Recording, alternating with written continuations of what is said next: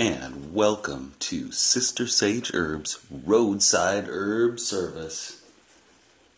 We are recording from beautiful West Seattle. And we are talking about all things plant medicine. Today we're talking specifically about one of the most famous of medicinal herbs from Europe, comfrey. This is an herb that I must say I am not that familiar with, Jane, but learning about it recently, I am stunned by the capacity of this plant. So maybe you can just tell me a little bit about the way it looks and where it's grown and where we find it and such. Sure.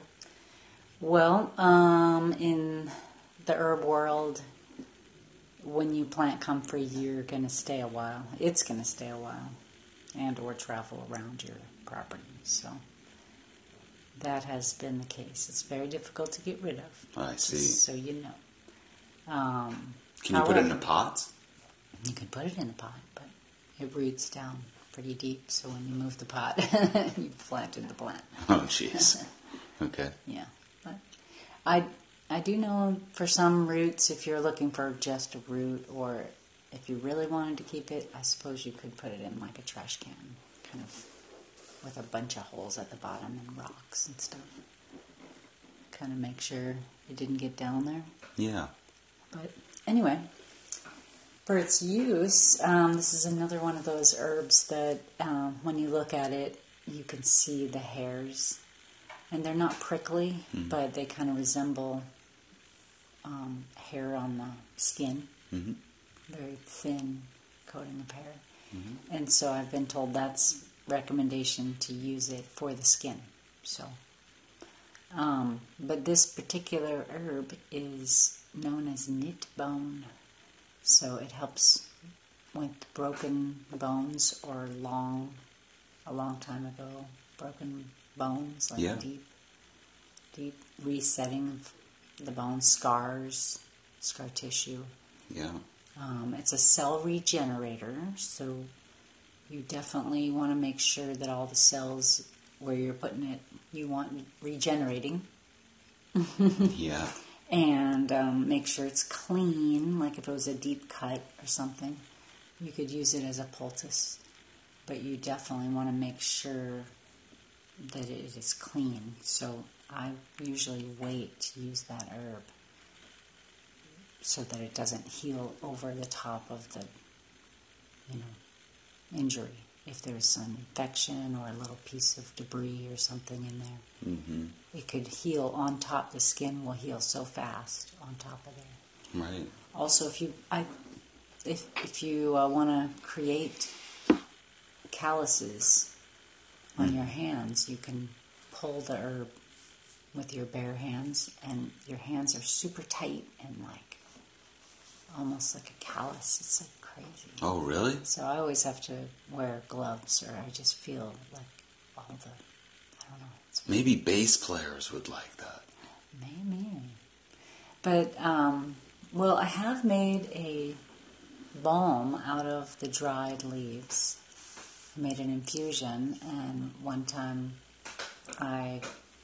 when I cut my finger tip, I had that and I had some burdock oil, and I mixed them together, just put a little wax in it, put that on the Band-Aid, and not only did it help heal the skin, grow back together on the same spot, but it also strengthened the nail, the fingernail, not one finger. Wow. So that was pretty cool. Wow. Hot tip.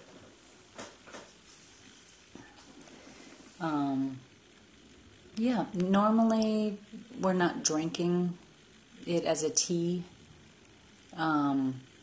There are some issues with some of the constituents that could accumulate in your liver. It's not good at getting whatever that is out of your liver. I think it's one of those things that won't, it's not just like, let's cleanse your liver. It's something that damages the liver.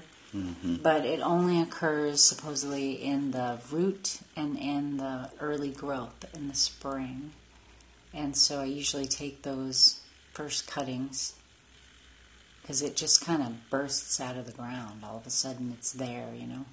So I usually let it go pretty far. Like right now it's in flower. So I'm going to cut it, dry it out, and or take it off the stem and dry it out. Since I'm going to use that for a compost tea for the garden, I'm not going to take it off the stem. I'm just going to dry it out. And then you can take the leaf and sprinkle it in your garden, and that's like compost. That's like good for like later, so it's not like an immediate effect. But then this tea is really good for like an instant effect on the garden, like getting a lot of nutrition. So it has a lot of nitrogen. So you make this like little slurry. I have it on a very old YouTube site, you know, an old YouTube video of it, but yeah. But it's really nice as a topical, like I said, with an oil, or you can, you know, if you had like a person who had maybe a broken hip who was trying to come back from that, maybe a bath in there, as long as it was all the way set, you know, and you're coming out of a surgery or something. That seems like that would be a nice thing. Yeah. Anything that you found in your research? I think you pretty much covered it. I was looking in a couple of different places, but did we talk about what the plant looks like with its pink pink flowers? Well, like almost purple. Yeah. The leaf is very big.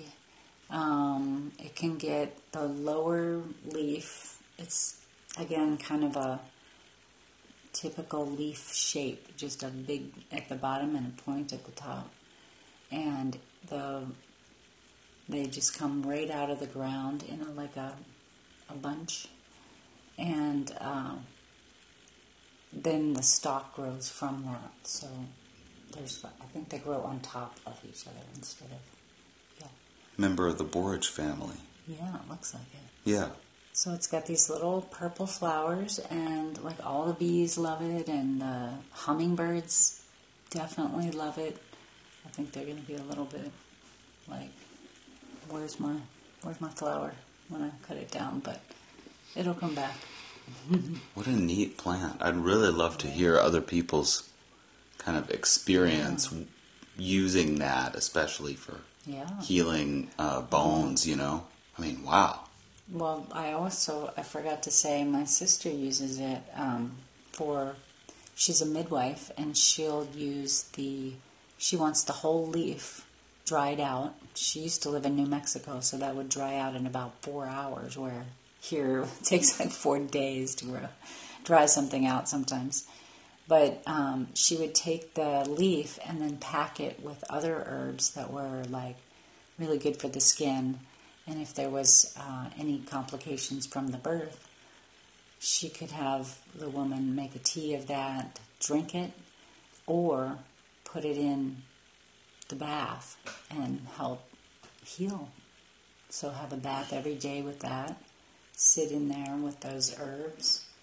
And if you wrap it up, it feels nice. You just literally put it, it's like a pad, you know.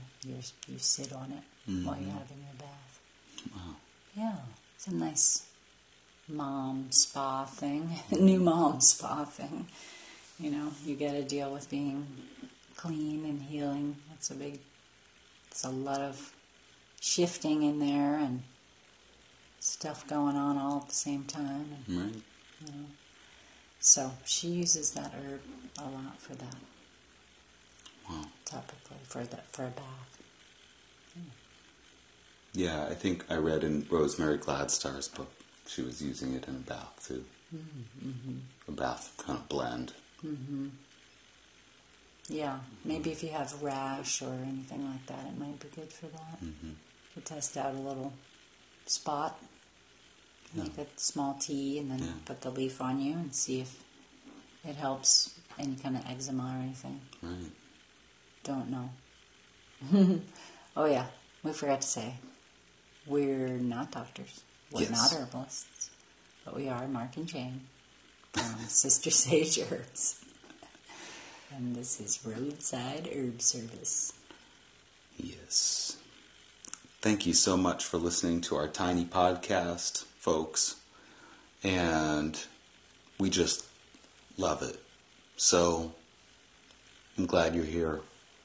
And I hope you'll stay. Cheers. Cheers.